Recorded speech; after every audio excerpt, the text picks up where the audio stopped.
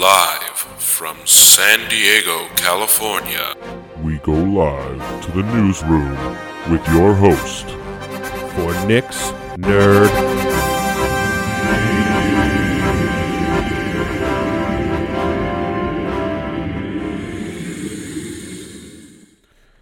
Hello, and welcome to Nick's Nerd News. I am your host, Nick, hence the name. Welcome to the show. If you're new listeners, I welcome you with open arms. If you've been listening for a while, welcome back. Thanks for listening, and thanks for sticking by.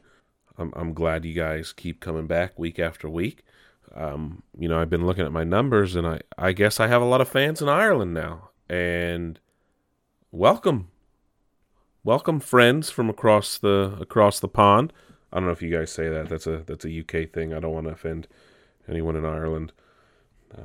That's definitely something that they don't want to be associated with. Anyway, last week I did not mention, but it is Black History Month, and Black creators deserve a lot of praise. And there's one person who's finally getting his due by a lot of people, and the man created game cartridges, right? Without him, we wouldn't really have game cartridges. And I should have talked about him last week, and I didn't, and I forgot. And just so many things going on last week. But his name is Jerry Lawson, and he pioneered the video game cartridge and wasn't really given his due for a long time. And he's finally getting his fair shot in the spotlight. There was a documentary on Netflix that talked about him recently, and without him, we wouldn't have video games, right? And video game history has always been kind of shunned in general. And now that they're finally really getting their due, and people are realizing that video games are a thing and an art form and legitimate. So in this history, celebrating Black creators and those of the African American community, Jerry Lawson is someone that deserves praise and should be remembered for all time in reality, especially in the video game community. Right, that is a name that everyone should know. He should be on the lips of people who can name off like Bobby Kotick and Yves Guillemot and the people that are famous and synonymous with the video game industry. He should be up there with them. And some people have called him the father of modern gaming, and 100%. And I hope in the future he really gets his due, because he should be up there with everyone else that's considered the father, that are considered the founders of gaming, modern gaming at least. But I wanted to honor him since I did forget to do something for this last week. But moving on, it is a new week, and there are new things to talk about. It's good, because leading that in, we have a lot of video game news to talk about today. It's been a while since we've had a lot of video game news, and it's a slow start to a year that we haven't had in quite a while, to be honest. The last few years have been kind of front-loaded on games as we come out of the winter season. This year, obviously, with everything that's been going on, a lot of games got delayed and things like that. But I just want to wrap up on Hitman. I did finish it this past weekend. It's a lot shorter of a game than I expected, only about 6 missions. Obviously, their focus is replayability, and you do have the ability to play the first 2 games in there as well. And there's some bonus missions and side missions, so I've gone back and started to play some things, and some of the side missions were more fun than the main game. There's one that has to do with like a virus, and you infiltrate like a lab, and like 30 people can get infected if you don't quell it. You're like on a murderous rampage in that one, but not very Hitman. But there are good levels. There's a level on a vineyard, and you can take out one of your targets with like a giant grape press. If that doesn't tell you how fun it is, I don't know what to tell you. But finished Hitman, like I said, a little shorter than I expected, but a solid 8 out of a 10. 8 out of 10, great game. Story is superfluous, but granted, the replayability and the ability to do things very differently every time is the goal and the key to this game. And I can't wait to see what IO Interactive does with the James Bond franchise moving forward. But last week, we didn't talk about it, but last week, Jeff Bezos announced that he would be stepping down as CEO of Amazon, which is crazy to think about. Well, we got news that the new CEO of Amazon, he'll be taking over, Andy Jassy, and has essentially thrown his support behind Amazon's game division.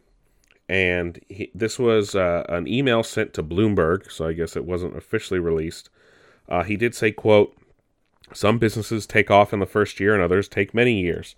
Though we haven't consistently succeeded yet in AGS, I believe we will if we hang in there," unquote. So, of course, Amazon released a game last year that ended up killing its servers not even a year in. This is all for Amazon Game Studios, so that's what AGS stands for. It all comes back down from stuff with the head of Amazon Game Studios, and there's a lot of recent issues that have come to light per Bloomberg.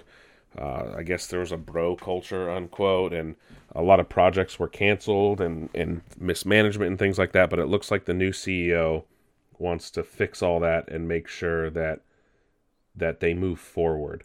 Another email that was given by Bloomberg that came from Mike Frazzini, the head of Amazon Game Studios. It said, quote, "Has zero tolerance for the kind of behavior described or anything less than a fully equitable and inclusive environment. We've learned and improved a lot along the way, myself included, and we will continue to do so. Making great games is hard, and we're not going to get everything right," unquote. So it looks like some of the tide is turning over at Amazon Game Studios. Of course, last year they announced the Amazon Luna, which is a cloud service, similar to Stadia and Xbox cloud gaming and Game Pass and things like that. Granted, theirs works a little differently and things like that, but Amazon doesn't seem to be moving away from the game space just yet, and their new CEO wanted to make sure people knew that. So good on Amazon, huh? I guess we're all going to be in the gaming industry at this. Every company joined the gaming industry. But Mario last year became a Lego system, if you will. Well, he won't be alone in joining the Lego-fication of games. Of course, Lego's done Overwatch sets and Minecraft sets, and Mario was last year. Well, you can now add Sonic to the list, as Sonic and Green Hill Zone 1 will officially be made into Lego sets. They passed the Lego Ideas website. They got over 10,000 votes, and I'm guessing Lego worked out a deal with Sega to make this set into a series into a set. No word yet on if it's going to be like the... let me see if it's going to be like the Mario ones, where it's like a powered brick that recognizes what it's doing. A really cool site called the Brick Fan. They cover a lot of Lego news. They're based out of San Diego, actually. Really good site if you guys are AFOLs and things like that. It's a website I check regularly for Lego news and things like that, because I always try to stay on point. Lego announced they're working with the Unity game engine.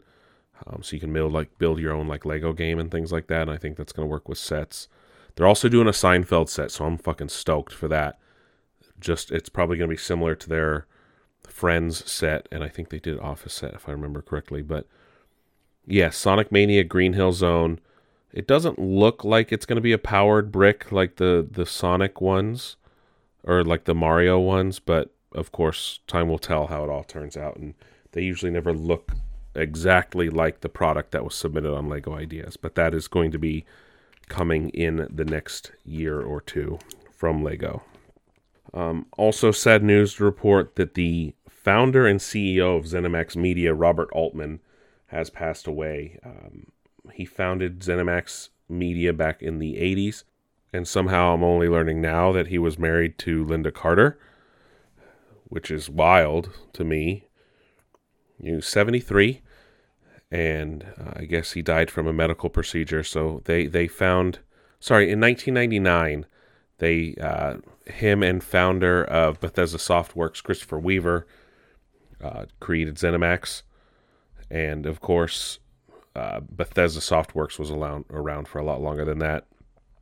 A lot of people were investors in ZeniMax Media. Of course, Microsoft bought ZeniMax last year for $7.5 billion, and he was a great man. He used to be a lawyer, and then he helped found a video game company.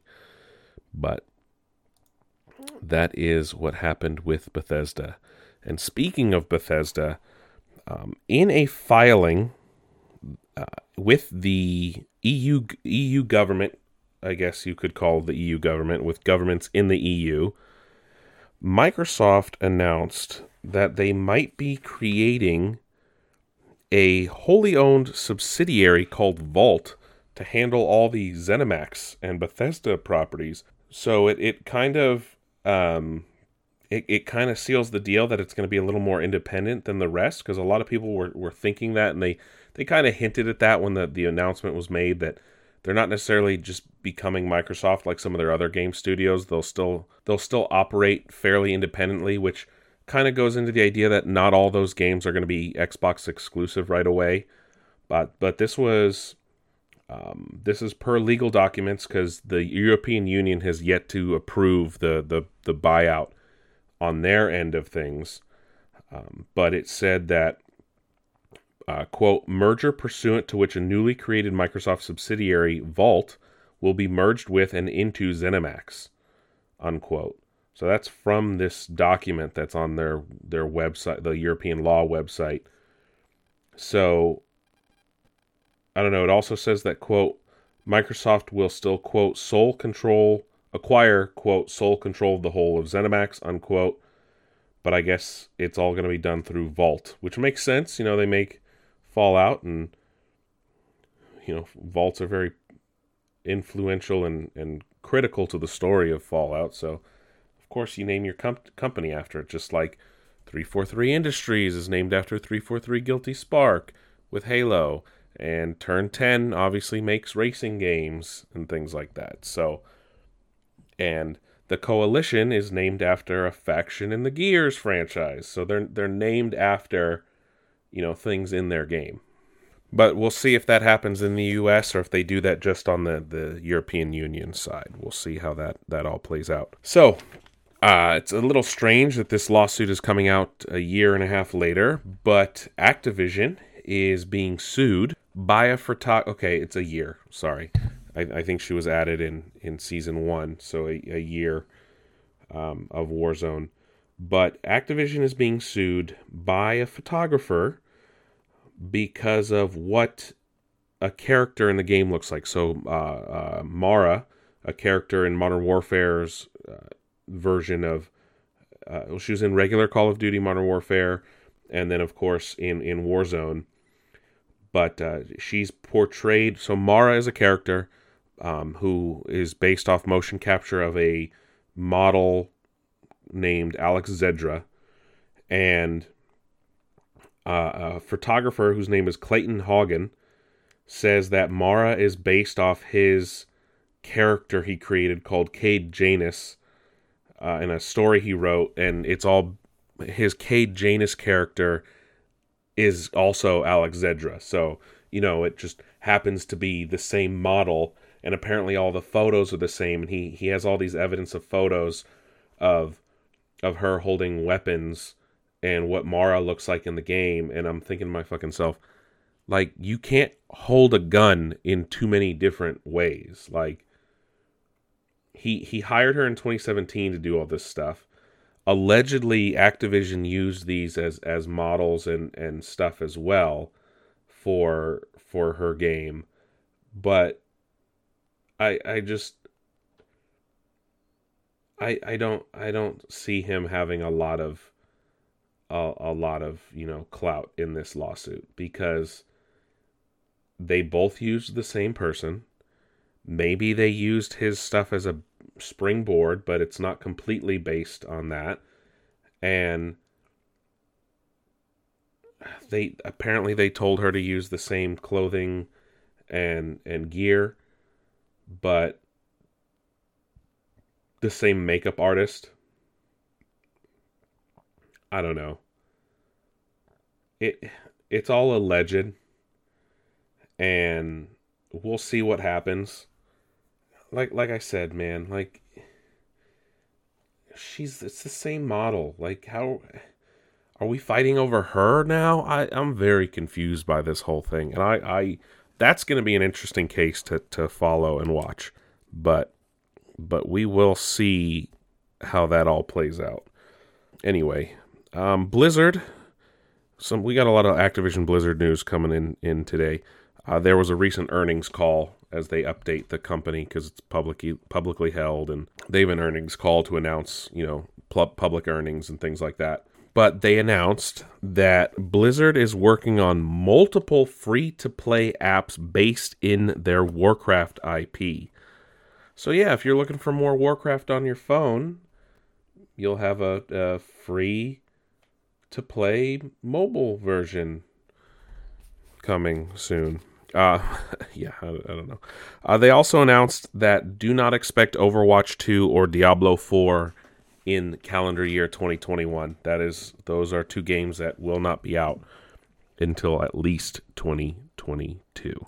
Then over on the Activision side, they confirmed that yes, there will be another premium Call of Duty experience launching later this year, as we all expected them to.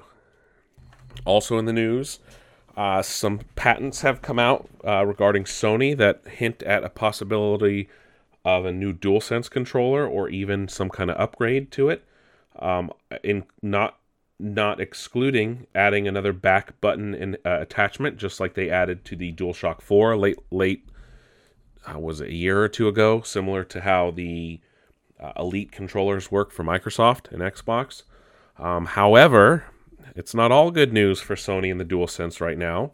Today, it was announced that a U.S. law firm is looking at a possibility of launching a class action lawsuit against Sony over DualSense controller drift. Now, this is the soonest I have heard of controller drift becoming a widespread problem enough for a class action lawsuit.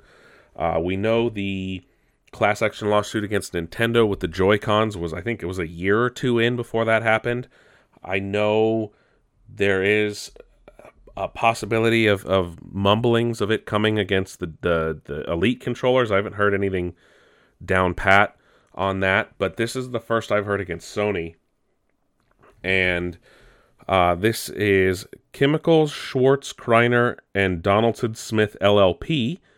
They've set up their own questionnaire page you can go to online.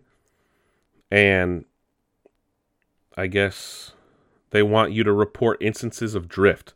So, quote, CSK&D is investigating a potential class action based on reports that Sony PS5 DualSense controllers for the PlayStation 5 console can experience drift issues and or fail prematurely.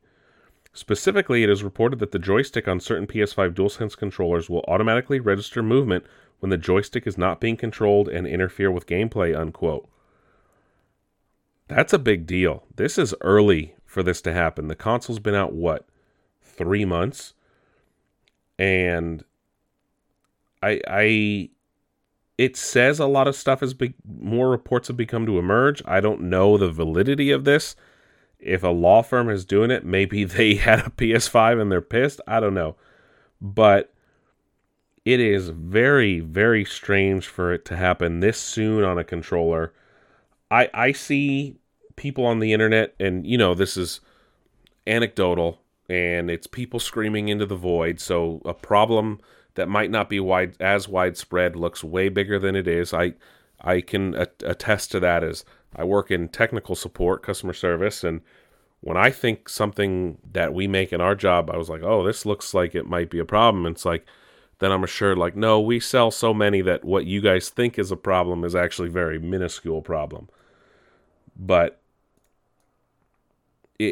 when you see someone online, people tend to tell 5 people about a bad experience, and they tend to tell one or no one about a good experience. So that's how it worked. I learned that when I worked at a theme park. It's like they'll tell way more people about their bad experience than they will about their good experience, because, and unfortunately, bad word of mouth tends to spread like wildfire. So what I see online might not be true. Probably isn't, but I do see a lot of complaints about the controller feeling cheap and like really plasticky. I personally haven't held one. I'm not going to say that that's true and or not true. I can't say that it is. I'm just saying what I see. But I cannot support the validity of those claims. And if a lawsuit is already happening, maybe those claims are valid. Maybe they're not. Again, class actions sometimes are a little overblown. But if this does turn out to be a real thing, Sony kind of dropped the ball on that, because that is pretty fucking quick for enough of a drift problem to be occurring 3 months after a console launch. I can understand like a year or two, especially after intense gaming, but 3 months? 3 months is pretty bad. That's pretty fucking bad. We'll see what the truth is, and we'll be keeping an eye on this here. We'll be keeping an eye on this in the future as the Joy-Con drama with Nintendo continues to drag out. But we'll see what happens there. Another big thing, legally wise, in the gaming industry that's causing a tizzy. Warner Brothers Interactive, WB Interactive, has patented their Nemesis system. And if you don't know what that is, I don't blame you. It's only been in 2 of their games, Shadow of Mordor and Shadow of War, the 2 Lord of the Rings games. And it's a very interesting system. One I have yet to really see in any other video game. But to put it simply, so in that game, it's Lord of the Rings, you fight orcs, you're a ranger of Gondor, essentially. Or I don't know if you're a ranger, but anyway, you fight orcs, right? So the way it works, though, is if you face an orc, and sometimes they don't always die, but like if you face an orc and he kills you, he will remember you and might get promoted and will always remember you throughout the game. Or if you kill him and he comes back, or you defeat him and he runs away, he will be scared of you forever throughout the game. Like it is an NPC system that I've yet to see fully replicated in another game, nor have I seen one that was like it ever before. And I can understand both sides of the argument on it being patented, right? Because they're closing it off. Gaming is a very collaborative thing. A lot of games base what they do off other games that aren't patented and try to extrapolate on them, right? One could make the case that Warner Brothers doing this will allow them to patent it so they can protect it, so that way they can license it to other people. That might not happen. But other people are saying, well, this isn't fair to the gaming industry because, like I said, gaming is collaborative, and a lot of games... Alana Pierce, who's a great former games journalist, now works with Santa Monica Studio. She said it the best. It's like games copy other games, right? They're classic for that. But with them doing this, now game developers will always have to look out to make sure they're not infringing on a patent. And it's kind of vague when you're patenting a NPC system, which it's all procedurally generated, and you could get into some hot water there. And it's strange that they would patent it when it's only been in 2 of their games and not more. And yes, it's an imperfect system, but it's a whole lot better than some other games. Like Assassin's Creed Odyssey with their mercenary faction was a little different. Granted, those mercenaries didn't remember you, and they were all different and created differently. Whereas the Nemesis system does create all different orcs, different names, different personalities, but they remember you. That's the key thing with the Nemesis system, is they will remember you throughout the game until you like kill them for good. So that's the thing with that, and that's what separates it from other games. So on the positive side, let's hope Warner Brothers does this and then licenses it out, because they want to protect their code and make sure nobody copies it and does that. And let's hope that the reverse doesn't happen, where they get really predatory and protective and then start going after like every game made under the sun, which I don't see them doing either. But this might have been a decision made by AT&T now that they own Warner Brothers and not necessarily Warner Brothers Interactive, considering it's happened now, and they had many failed attempts at patenting it over certain things, but it'll be interesting. Maybe they're going to release a new game in the Mordor, Shadow of Mordor series, or maybe they're going to bring it over to one of their Arkham games or something. Who knows? But we will see. We'll see how that all plays out. But the gaming world is definitely split down the middle on this, from what I can see on Twitter and in Facebook gaming groups that I'm in. It'll be interesting to see how it all plays out. Also, news has come out trickling. We've been getting a lot of news about Mass Effect Andromeda, of all things. But news came out that they had planned on including at least 10 new alien species, all but 7 of which got cut. Sorry, opposite of that. All but 3 of which got cut. So there could have been 10. We only got 3, right? Those purple guys with the Twi'lek-like heads that are your allies. The other ones that I can't think of their name that are your enemies, that are just like re-DNA'd versions of your allies. And then like those ancient robot ones that you search around for. I don't remember the names. It's been a while since I played, but could have had up to 10. They were cut due to budget and cosplay reasons, of all things. Yeah, they were worried about if people would be able to cosplay as the aliens. Like, are you fucking kidding me? That's one of the reasons you cut? That's the dumbest fucking thing I've ever heard. Cosplay reasons? Cosplay reasons? But I don't know. And a lot of them were speaking to The Gamer, the website, and one of the quotes was, quote, "I think it was a project that couldn't have possibly lived up to expectations." This is Neil Polner, who was a senior writer. He said, "Not just the high bar of the original trilogy, but the logical expectations anyone would have of Mass Effect going to a whole new galaxy. Because the scope of the first Mass Effect was so incredibly massive, there was an inherent promise that you'd be getting a massive new experience with a ton of new things in what was supposed to be the first Mass Effect Andromeda. New species, new lore, an entire new galaxy at your fingertips, etc.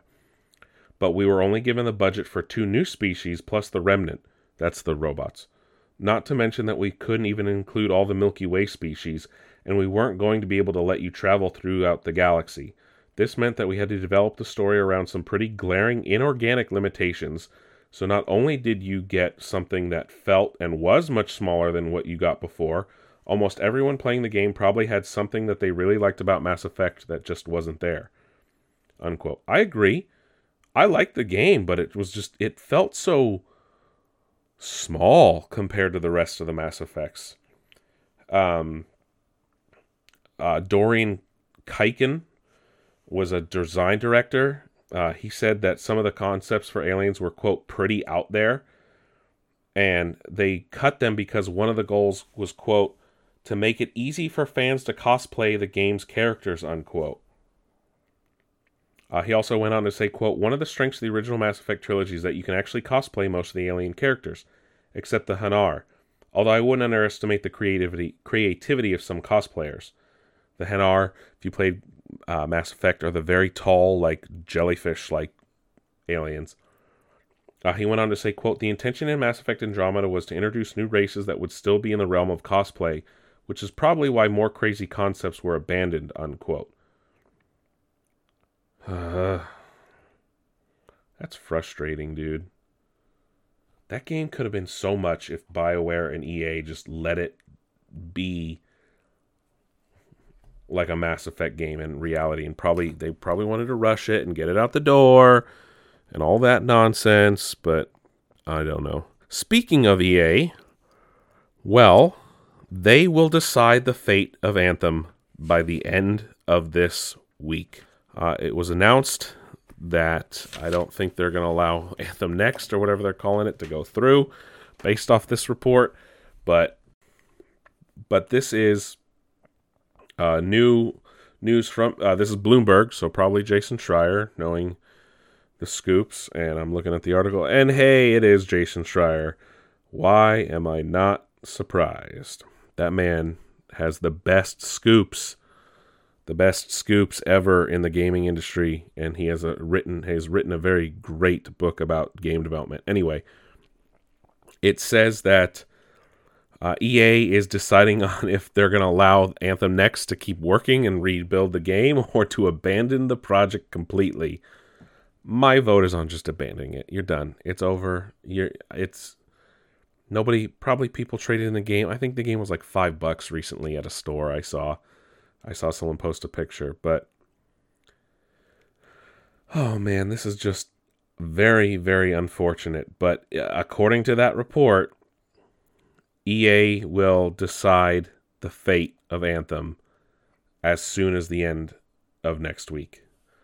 So Anthem hangs in the balance. EA also announced that they will be purchasing game maker Glue Mobile, a mobile developer, for $2.1 billion in one of the industry's largest buyouts. They're known for making Diner Dash, Disney Sorcerer's Arena, Kim Kardashian Hollywood, and several other mobile games. So they're one of the most profitable mobile game developers out there, I'm guessing, other than Zynga. But is Zynga as profitable as they used to be? That's a big question. But they will be buying Glue Mobile, EA, for $2.1 billion. $2.1 billion. Anyway, moving on. E3 has announced that it will be an all-digital show this year after canceling 2020. It will remain to be seen if Sony will partake this year, even if it isn't going on. But that is what is going on with E3. Also got news that... So last week we were talking about that GoldenEye remaster that was supposed to come out for 360 that was pretty much done before it was canceled, and of course it got leaked, like the whole game.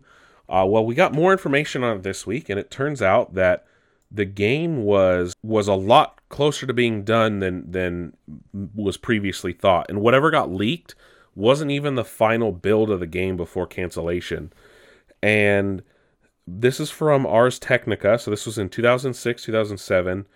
Again, it was planned for Xbox 360, and they spoke to, what's the name? To developers on it, Ross Burry and Mark Edmonds. They spoke to Ars Technica.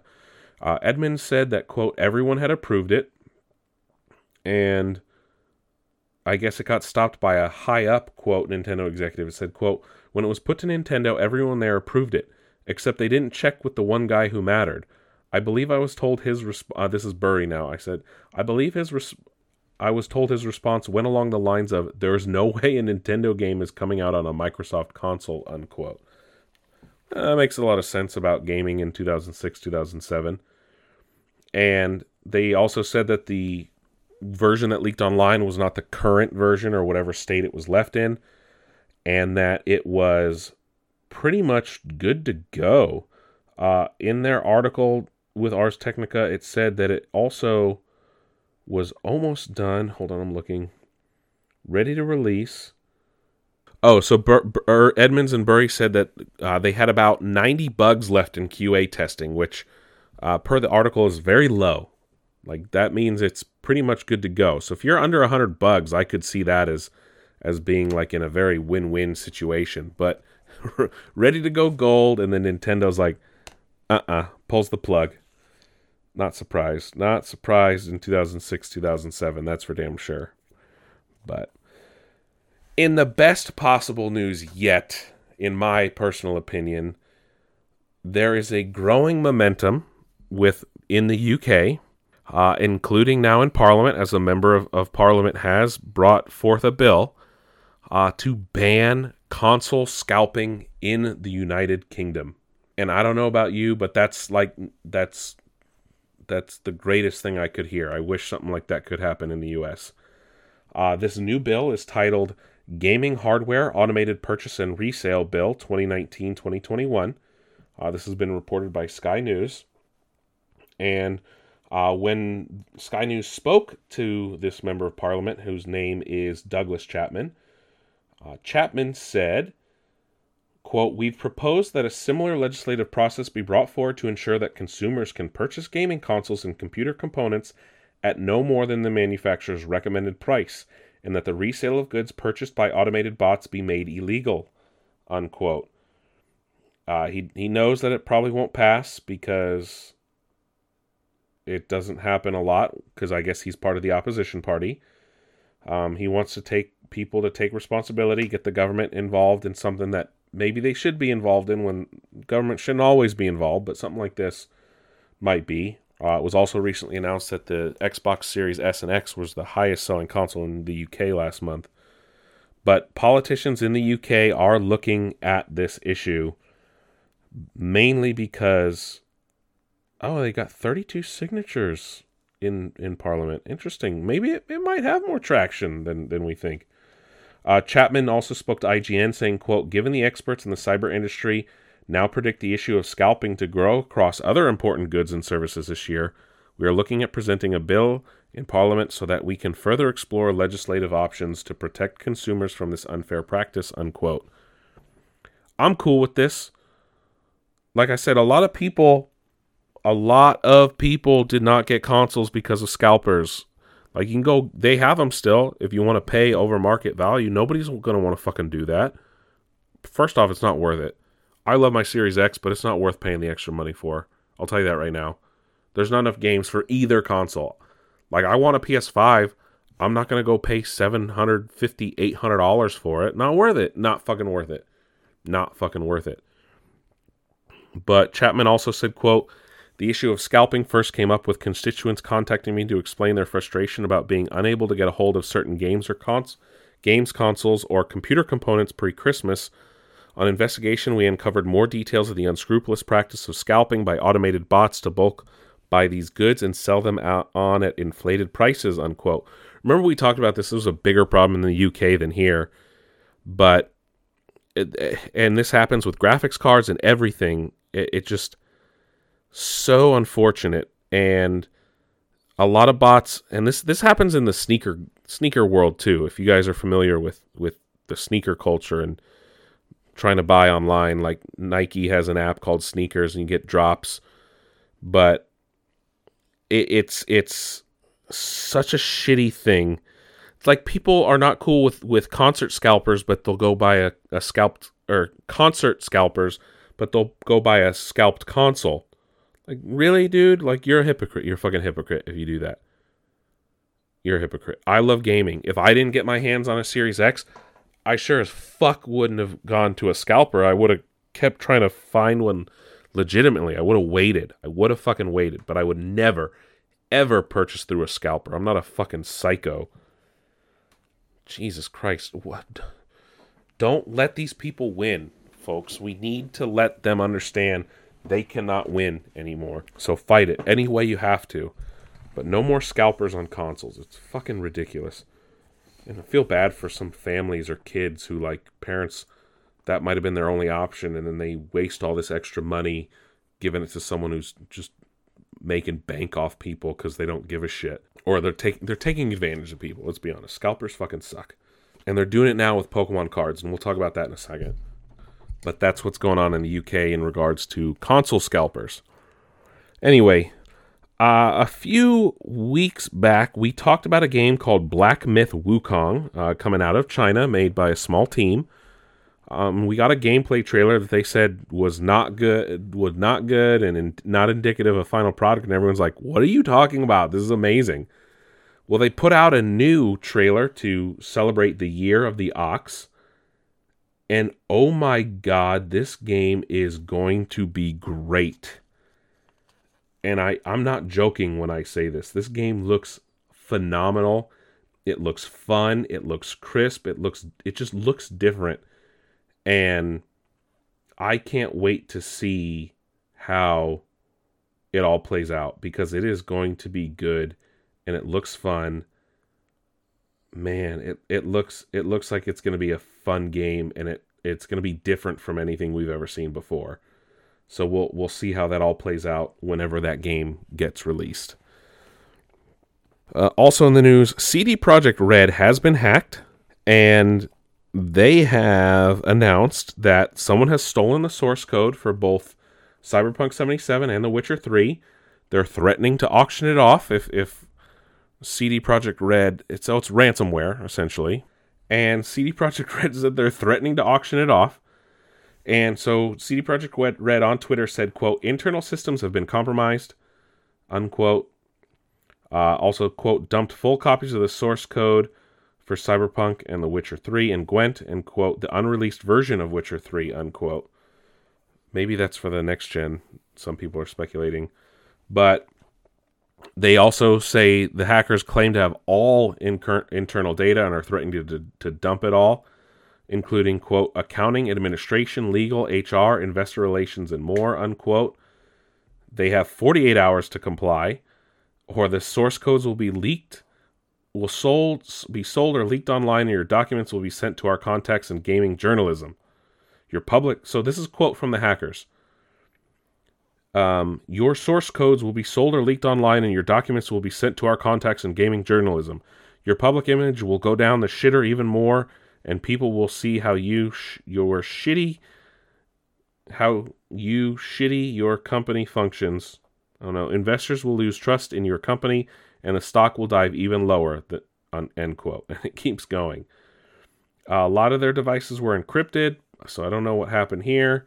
They're not going to give in to the ransomware they claim. They're not going to negotiate.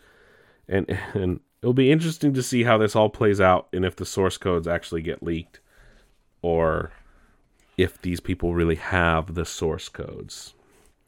But it's always fun to see people try to bully a big company that did people wrong. But, like, Cyberpunk has only done one thing wrong, and people are overreacting a bit. Yes, they did some like really shitty things in regards to the last gen versions of the game, but like they never really said. First off, anyone who knew about this game knew that it was either going to be next gen or only really play well on PC. Anybody who told themselves it would play well on a base PS4 and Xbox One and legitimately thought that, myself included at one point in time, were like kidding themselves. Like, let's be honest here. That game was too ambitious for us to really believe it would play on last-gen consoles. That's wild that we thought that would happen. But moving forward, Ubisoft has announced that they are going to be moving away from AAA game releases. What that means, I don't know. Oh, they're going to look at free-to-play games? Get the fuck out of here. I hate free-to-play games sometimes, man. They said, this was in their earnings call today, quote, we said for a number of years that our normal template is to come with either 3 or 4 AAA games, so we'll stick to that plan for fiscal 2022. But we see that we are progressively continuously moving from a model that used to be only focused on AAA releases to a model where we have a combination of strong releases from AAA and strong back catalog dynamics, but also complementing our program of new releases with free-to-play and other premium experiences, unquote. Well, they have a lot of AAA games coming forward. They also said, quote, in fiscal 2022, we will continue our evolution from AAA release-centric model toward a model where AAA stands alongside new premium and free-to-play innovative experiences across platforms. These diverse experiences will feed on each other through complementary gameplay and business models. Interesting. No mention of their free-to-play Battle Royale, though. And, okay, this makes sense. So maybe their AAA stuff will be, Far Cry and Assassin's Creed and Watch Dogs and Rainbow Six. Maybe they'll have more free-to-play games like Hyperscape or premium models, which I could see what they do with Trials. Or maybe other stuff in their catalog, like the Rayman games or Mario vs. Rabbids. Maybe even, I wonder what they're going to do with their Star Wars open world game. But that's true. Ubisoft makes a lot of games that aren't necessarily always AAA. At least they used to. And I can see them, they have a deep back catalog of stuff, and I can see them making games that aren't necessarily all big bang, boom, bombastic, and they're going to make the Prince of Persia again. So maybe that's what they mean and not all just Fortnite clones, because that would fucking suck. But that's what Ubisoft has announced as the future of their company. And final bit of like real gaming news, I should say, because the last one is kind of blurring the lines between things. Epic Games, the people behind fucking Fortnite and the Unreal Engine, have announced their new tool. It's called the MetaHuman Creator. It's browser-based, which is asinine, and you can create 3D characters and models in a faster way than ever before. And this shit is crazy good at what it looks like. And it's called, like I said, MetaHuman Creator. Lets developers create characters that can be sculpted and crafted as desired. You can make single characters or scale up to make many. It's wild, man. You gotta see the video. The fidelity on these graphics is insane. And you can animate them or motion capture them. I guess Apple has an AR kit for that. But, quote, up until now, one of the most arduous tasks in 3D content creation has been constructing truly convincing digital humans. Even the most experienced artists require significant amounts of time, effort, and equipment just for one character. But, unquote, now that they've created this tool, it should speed up the process. They also said, unquote, essentially the product that we're launching now is replacing hundreds of man-days that we typically need to invest into building a single asset, into a tool where people can do it themselves and literally within minutes get results that would otherwise work for months to achieve, unquote. The video is insane, like I said. They also said, quote, Vlad has built a very streamlined and efficient process for making characters, says the CEO of Epic Games, Kim Libery, or CTO. They also said, quote, complexity and the drudgery of making great digital characters out of the equation, unquote. They also said, quote, we aimed for photoreal, but not strictly photoreal. With these assets, we're not claiming to have crossed the uncanny valley. We are kind of targeting that sweet spot between stylized just enough. So, for example, The Last of Us 2, they're not fully photoreal, but they're appealing digital characters, unquote. And this, I guess, will work with Unreal 4 and 5. And there's a whole lot of stuff online about everything about this tool. But the people they are making legitimately look real. Like, this is like more Uncanny Valley, I think, than anything, because they look so real. It's kind of like crazy how far we've come in technology. It's wild, though. Totally wild. But that's the last story for our main gaming story. Look at us. We're 47 minutes into the show, and we're finally wrapping up gaming. But the kind of story that's going to bridge the gap here to TV. This is literally late breaking news. Like, it happened just a few hours ago. We have gotten the cast announcements for the Last of Us HBO show, and we now know that Pedro Pascal will be playing Joel. This show is going to take place in between the games. And Bella Ramsey will be playing Ellie. Bella Ramsey is known for playing Lyanna Mormont on Game of Thrones.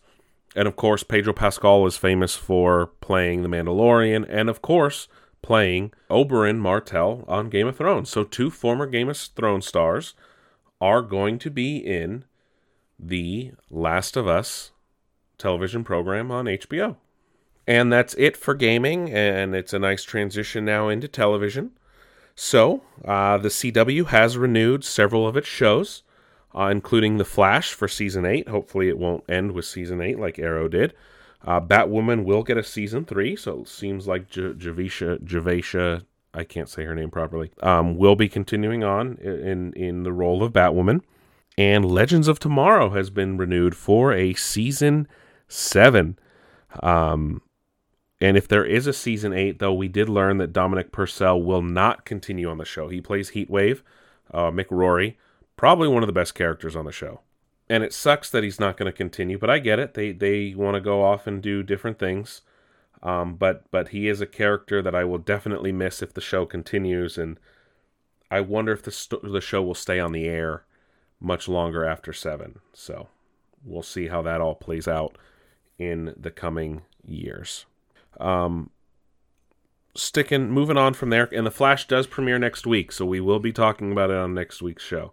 As we've done so every year on Nick's Nerd News, we do cover the Arrowverse shows. But moving on, Dan Harmon has announced that he will be developing a new adult animated comedy for Fox that will be based in ancient Greece. This sounds like something I can totally get behind. And if it's half as good as Rick and Morty, then we know it's going to be really fucking good. That's for damn sure. Also announced by the CW, they're developing a Powerpuff Girls live-action show that takes place when they're in their 20s. So it's going to be not teen angst like typical CW shows, but overhyped drama that's not necessary in telling a story of a certain character or interpolation of a character, hence Riverdale. But yes, we're going to get a Powerpuff Girls live-action show with the girls in their mid-early 20s struggling with, do they want to use their powers any longer, or something like that. Oh God, it sounds terrible already. It really does. And of course they have to do it as not teenagers and in their 20s, because then it'd get kind of creepy and weird. Anyway, we got a new trailer for Falcon and the Winter Soldier during the Super Bowl, and oh my God, it was so good. They're going to a new city in the MCU that hasn't been shown off. It's actually a fictional city from Marvel Comics called Madripoor. It's near Singapore, so we got our first look at that. We got our first look at Baron Zemo, and he's holding his mask, his comics-accurate mask. We got a lot of good interactions between Sam and Bucky, and their chemistry is great, so I'm happy to see that. And also, the confirmation of the return of Sharon Carter. So Sharon Carter will be in The Falcon and the Winter Soldier. Also, we got new announcements from HBO Max today that they have announced 2 new shows. They are going to be reviving the old MTV show Clone High with Phil Lord and Chris Miller coming back to help helm the series. They have greenlit it for 2 seasons. No word yet on if they will have the same characters or not. Clone High was about a high school. This was early 2000s. A high school that was filled with clones of famous historical figures. So the main cast was JFK, Lincoln, Gandhi, Joan of Arc, and I forget who else. But like that's the gist of the show. Like you have a high school filled with clones of famous people from history. So it's very interesting, and will be interesting to see how it all plays out. And they also announced from executive producer Mindy Kaling, who will also star in the show, an animated adult comedy cartoon based off the origins of Velma Dinkley. Yes, Velma Dinkley from Scooby-Doo. And she will be voiced by Mindy Kaling. And then, this is also brand new news. That's just a few hours old. Gina Carano has been fired from The Mandalorian and all future Star Wars production. She has been fired essentially after news had been building, or anger, I should say, had been building from fans over insensitive posts online and on Twitter, Instagram, things like this. A lot of people not cool with her her things that she would say. So I mean I get it. I really do. You don't want to have issues with your cast members, and I don't know, man. Like, I want people to be able to have their own voice and shit, but when you start saying stuff that tends to be more offensive than anything, that's when you, I don't know. I have struggles with this because she is a good character. I like her character.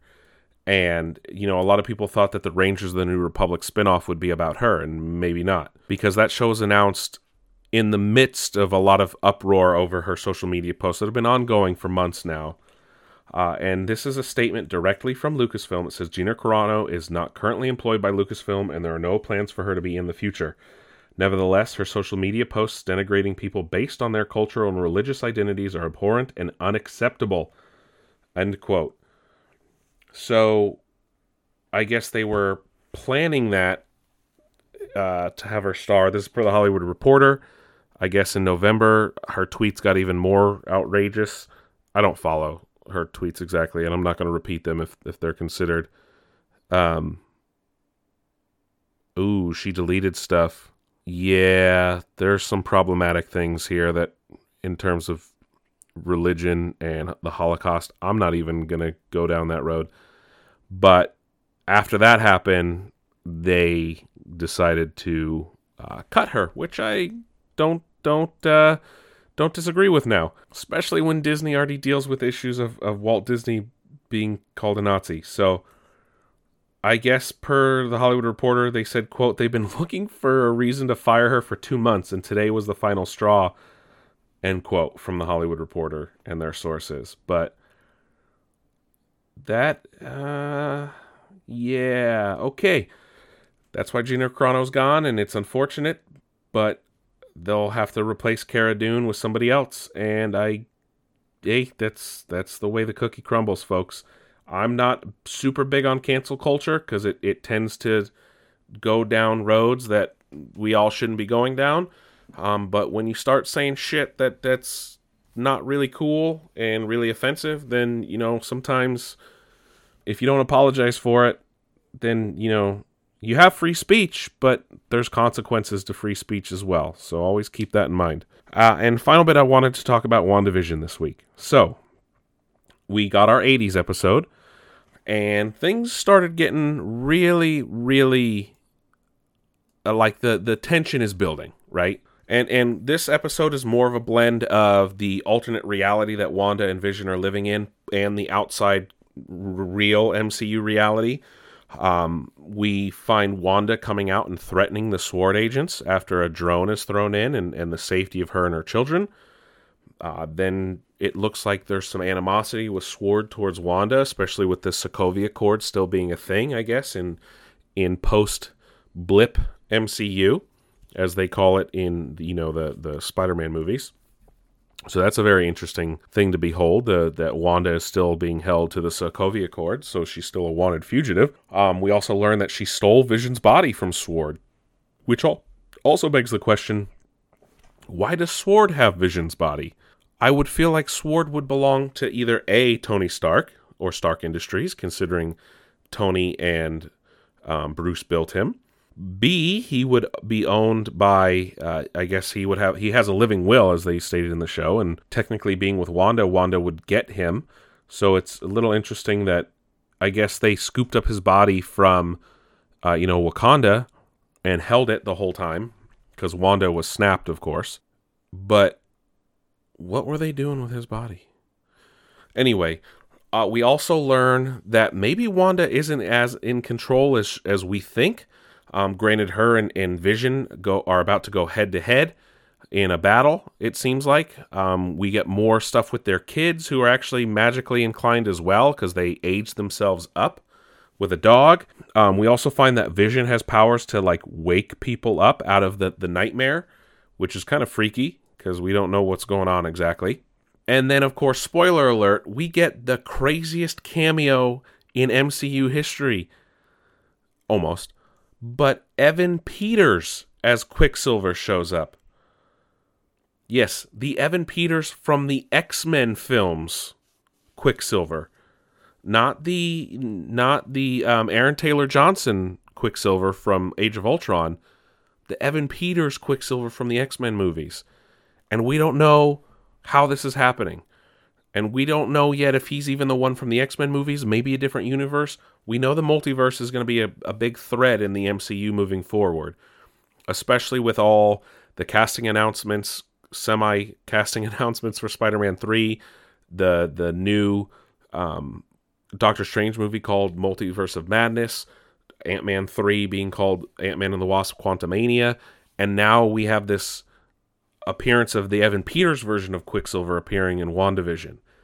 So we'll see where this goes now in the next episode. And apparently there's still another surprise cameo that's coming. But I'm wondering very, very much to see how this all plays out. And we're going to get the 90s episode next week, or this week, for WandaVision. But I'm very confused on where the show's going now, and how things are all going to tie together. And we'll see if the tension between Wanda and Vision keeps growing, because it's obviously clear that Vision doesn't have all his memories. And in a lot of the teasers, they show him going up to the edge of town to the the barrier made of radiation, so he might try to leave Westview and maybe talk to the SWORD agents outside. But we'll see what happens here. And I don't know if there's a petition for it yet, but a lot of people want Jimmy Woo to get his own like X-Files type comedy MCU show, and I'm all the fuck for it, man. Totally give him a show. I'll call it Agents of SWORD. No, that's such a huge dig at Agents of S.H.I.E.L.D. But no, Jimmy Woo totally deserves his own series. And a lot of people want him to team up with Darcy because they actually have a good chemistry. So get on it, Marvel. I know you guys have a lot of shows coming, but a Jimmy Woo show would be a welcome addition. Of course, if Randall Park wants to do it, that's the other thing. It's like he kind of would have to want to do the show too. Just because we're screaming for it doesn't mean he'll do it. But that's something I think a lot of people would watch. That is it for television today. And let's talk about some movies. And as we get closer and closer and closer to the release of the Snyder Cut, which is just over a month away, Zack Snyder has been dropping more and more images. And this past week, he dropped two. One of a nightmare version of Batman in like this bunker type place, the back of Ben Affleck's Batman. Then, a couple days later, he released an image of Jared Leto in the reshoots of a very different take on the DCEU's Joker than what we got in Suicide Squad. This version of the Joker has a lot longer hair, seems to be in a straitjacket, and none of his tattoos on his face. So it begs the question, were those tattoos real, or were they fake in the Suicide Squad? The damaged tattoo is completely gone. And the thing a lot of people are noticing, though, is that picture is taken in the same type of bunker. So now speculation is that we are going to get a new Nightmare sequence, because it was the Nightmare version of the Batman, the one in the leather duster where he has the guns and shit and he's fighting the parademons, which I love that version of the Batman. I know it's not a true to comics or anything, but it's an alternate take on Batman that's really cool. I actually have the Hot Toys version of it. But a lot of people are now speculating that we're going to get a Batman and Joker interaction scene in the Snyder Cut, but in the Nightmare reality, the one that where Superman joined with Darkseid and took over, as we saw all the Omega symbols on the planet in the Nightmare sequence in Batman vs Superman. So we didn't get any of those tie-ins in the actual Whedon cut of Justice League, because that was, I guess, scrapped. But this is all tying into the Nightmare sequence from Batman vs Superman. So that's something to look out for. It's all speculation at this point. It might just be a production room to take pictures in, because a lot of movies will put characters to do production shots and they won't actually be in those scenes. But we'll see. It'll be interesting to see Jared Leto acting opposite Ben Affleck as Batman, because a lot of people lately they've come okay with the look of the Joker in the Suicide Squad. It was just the acting by Jared Leto and how over the top he was. Of course, there's the rumors that there's like a whole section of like a whole nother movie of just Joker stuff that was cut from the Suicide Squad. We don't know. A lot of people speculate that it's not even the Joker, but it's Jason Todd, because in Batman vs Superman we see the remains, not the remains, but a damaged suit of Robin. So everyone speculates that Jason Todd is either dead, or I know he said it was Dick Grayson. So a lot of people speculate that Jared Leto's Joker isn't really the Joker of the DCEU, but like a second Joker. But we'll see how all that plays out in just over a month here. Shifting gears over to the MCU, Tom Holland has said that the new Spider-Man movie will be the quote, most ambitious standalone superhero movie ever made. That's what Tom Holland said in an interview with Variety. Oh, Tom Holland, you precious, precious boy. They have to tell him to say things because he's leaked so much stuff in the past. And now he's even saying that he's denying that Tobey Maguire and Andrew Garfield are involved in the Spider-Man movie despite other reports. And he's like, they wouldn't tell me, and no, we're continuing the story. It's like, of course they wouldn't tell you, Tom. You'd ruin it. unless you guys share scenes and you're trying your best to deny the rumors. But, oh, Tom, you precious, precious man. But that's what he says about Spider-Man, so we'll see. Chloe Zhao, who is directing the upcoming Marvel movie, the Eternals, has been signed on to develop a new sci-fi western take on Dracula for Universal Pictures, for Universal Studios. We'll see how that all plays out, though. That's an interesting take on it. Sci-fi western, whatever. So Star Wars. So we're getting a Star Wars Dracula. Okay, check. Got it. Sounds great. Let's see how it turns out. The Resident Evil reboot movie, origin movie, whatever you want to call it, now has a release date, and it's actually wrapped filming, and it will be released in theaters this coming September, so be on the lookout for that. We also lost a great actor this week, Christopher Plummer. For those who you might not know, he's been in a number of films, great films as well. He played the grandfather in National Treasure. He played the patriarch in The Sound of Music. I can't think of his first name, but Von Trapp, the father. And of course, most nerds, if you will, know him as General Chang in Star Trek. Was it the Undiscovered Country? Yeah, Star Trek V, The Undiscovered Country. I learned more about Shakespeare in a Star Trek movie with Christopher Plummer as a Klingon than I did ever before in my life up until that point. And, oh man, he plays the co-conspirator that's working with the Federation operatives who don't want the Klingons to sign the peace deal with the Federation because, they want to keep the war going. I'm going deep into Star Trek history here, but Christopher Plummer, great man. And my favorite line from that movie is when he's reading. I forget which Shakespeare play it's from. Okay, so it's Shakespeare's Julius Caesar, and I'm gonna see if I can get it on here. But here's Christopher Plummer in Star Trek: The Undiscovered Country. All right, so he's gonna come in here after Scotty.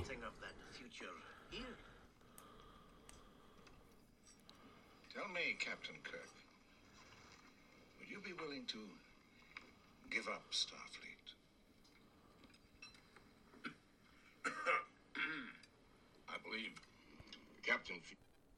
I don't know, I'm looking for a good quote. I can't find one, but that's from Undiscovered Country. Christopher Plummer, probably his best role in my... No, he's had a lot of better roles, but one of his greatest roles is as General Chang in Star Trek IV, The Undiscovered Country, and what makes him a great character, he's a Klingon who's constantly quoting Shakespeare, right? In there you hear him quote "to be or not to be" in Klingon, "tak bech," or I fucked that up, but you know what I mean.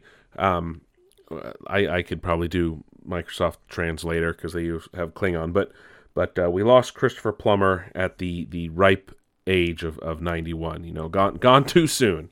Great actor. We do get some new casting news for other movies as well. Michelle Rodriguez and Justice Smith have joined the Dungeons and Dragons movie, and Jamie Lee Curtis has boarded the Borderlands movie. So be on the lookout for those. This is the 5th time they've made a Dungeons and Dragons movie, I think. They never come out good. They never do. Also got word, so Disney, they purchased Fox last year. They will be shutting down Blue Sky Studios. Blue Sky Studios, known for, of course, the Ice Age franchise, the Rio franchise, and just with everything that's going on, Disney has announced that they will be shutting down the studio, about 450 employees. And they did say they will try to help find them jobs in current existing Disney businesses. So while they will be closing down Blue Sky Productions, they will try to keep those people on board as much as possible. So good on them for that. Other than that, the studio will close in April, and unfortunately, they will not produce their most recently announced film as production ramps down. But of course, their last movie was Spies in Disguise, the movie that starred Tom Holland and Will Smith. That came out, I think, last year or the year before, if I'm not mistaken. We also got an announcement today about Sonic the Hedgehog 2, which will just be called Sonic the Hedgehog 2, except we got a picture of the logo, and number 2 is actually stylized as if it were Tails. So Sonic's sidekick Tails, who was, if you haven't seen the movie, he was actually teased at the end of the first film. So we know that he will be a central figure, it looks like, in Sonic the Hedgehog 2, and no word on when production will start on that sequel. And then that's it for TV news today, or movies. Sorry, we're talking about movies. But I did want to talk about 2 other things. So we all know that Disneyland California is still closed. It includes California Adventure. As Walt Disney World in Florida is still open, California's still got some other things going on, so theme parks are still closed. It has been announced that California Adventure will partially reopen for a limited time event soon, unless the theme parks open before that. But it is a limited time ticket experience, and this was sent out as in a memo to Disney employees. Disneyland President Ken Potrock, that 1,000 employees will return in mid-March, and they didn't say how many attendees will be allowed, but it will be the, quote, world-famous food and beverage offerings from around the resort, the latest merchandise, and unique, carefully crafted entertainment experiences, unquote. That's what this event's going to be focused on. It also said, quote, while that is clearly not all we want to accomplish, it's a start. Teams are working as we speak to start recalling identified cast in the upcoming weeks, unquote. And it will also operate, quote, with limited capacity and enhanced safety measures, and will be offered multiple days a week, unquote. As we know that California still has not reopened its theme parks. There is a bill that is being submitted to California legislature as we speak, though, to try and get it reopened. So it looks like they're doing their food and wine festival that they've done in the past. And parts of the park for dining and restaurants at least have been open. It looks like from that press release as part of their Downtown Disney experience. The main reason the park is still closed is Anaheim is still seeing at least like 40,000 cases. As of February 8th, they had seen 40,000 cases in the last couple of days, so that's still kind of high. So that's why the park is still closed. Who knows yet on when it will fully reopen and things can get back to somewhat normal. And the final thing I did want to talk about today was, and we mentioned it earlier, was scalpers and Pokemon cards. If you are a Pokemon card collector like myself, and you guys would know that I've posted several live videos on Instagram opening packs, you might have noticed that Pokemon cards are a little hard to come by lately. And apparently there's been a very large surge in Pokemon card purchases, and of course fueled by recent celebrities buying and selling Pokemon cards for thousands and thousands of dollars, other high-profile Pokemon card sales, as well as, just people being home and new hobbies and collecting things coming back into play for people who might not have been able to do so the last few years before being stuck at home.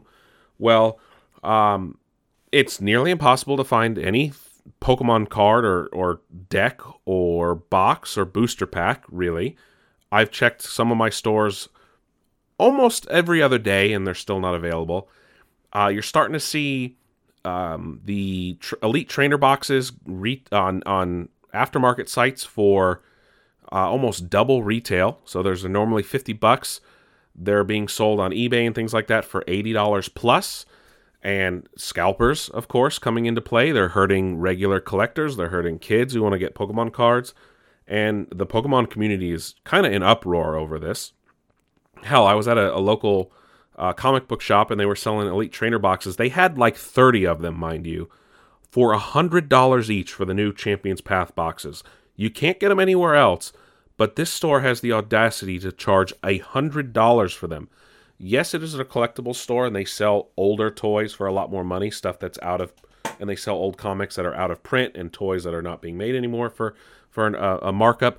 But these Elite Trainer boxes are technically still out, and they're charging $100 for them. And this is Champions Path, which is actually a smaller set that the Pokemon Company has released in recent years. So there's a very extremely high probability for getting a lot of duplicates in Champions Path, especially in an Elite Trainer box. Granted, you have the chance of getting the new Dynamax Rainbow Charizard card, which for a brand new card going for several $100s already is a little ridiculous, if you ask me. Let me see what. Let me get you the prices on Pokemon cards right now are through the roof. Okay, cards that normally probably wouldn't get any play are getting asinine, are through the roof on pricing, right? So like I said, Champions Path is the newest set. We're getting some new ones next week, which is the new battle deck. But I'm looking for this Charizard card. It is a special Charizard card. Granted, it's very rare. They're not in every deck. But it's for a brand new card, you don't usually see the price go up this high. And I'm not kidding when I say that. The prices do not normally go up this high on Pokemon cards this quickly. The Charizard VMAX, the secret card, it's the rainbow card, is like market price is $317 according to TCG Player. $317 for a new Charizard card, right? A new card. It is out of control how much it has exploded. And then today, for Pokemon's 25th anniversary this year, they have added a new deck that you can get at McDonald's. And scalpers have already cleaned out McDonald's. And you see people online buying 10 Happy Meals or just buying all the decks. It's ridiculous. It is ridiculous what is going on in the Pokemon community right now. People are pissed, and valid, because all of a sudden collectors and normal people can't get them because scalpers are buying it all up because they see that there's a renewed interest in a market for it. And the Pokemon Company issued an apology today. Or not an apology, but they essentially said, oh shit, crazy shit's going on, so we're going to print more cards. This is being reported everywhere. And when I say everywhere, I mean Forbes is talking about Pokemon. Forbes probably hasn't written an article about Pokemon in 20 years. Okay? And it's getting out of control, people. It is getting out of control. What are you doing? Why? People are just trying to take advantage of everybody now. And scalpers are ruining it. A, for kids who are trying to get a Happy Meal Pokemon card. B, for collectors who just were not having an issue up until now. And this isn't a direct statement from Pokemon. We're aware that some fans are experiencing difficulties purchasing certain Pokemon TCG products due to very high demand. In response, we are reprinting impacted products at maximum capacity to ensure more fans can enjoy the Pokemon TCG. So if you go to the Pokemon support page on support.pokemon.com, because that was their Twitter, so it says, this was updated 2 minutes ago, actually, quote, "We are aware that some of you are experiencing difficulties purchasing certain Pokemon trading card game products due to very high demand and global shipping constraints impacting availability. We understand this inconvenience can be disappointing for fans, and we are working to address it where it is within our control. In situations where there is limited availability, we are actively working to print more of the impacted Pokemon TCG products as quickly as possible and at maximum capacity to support this increased demand. Reprinted products are expected to be available at retailers as soon as possible.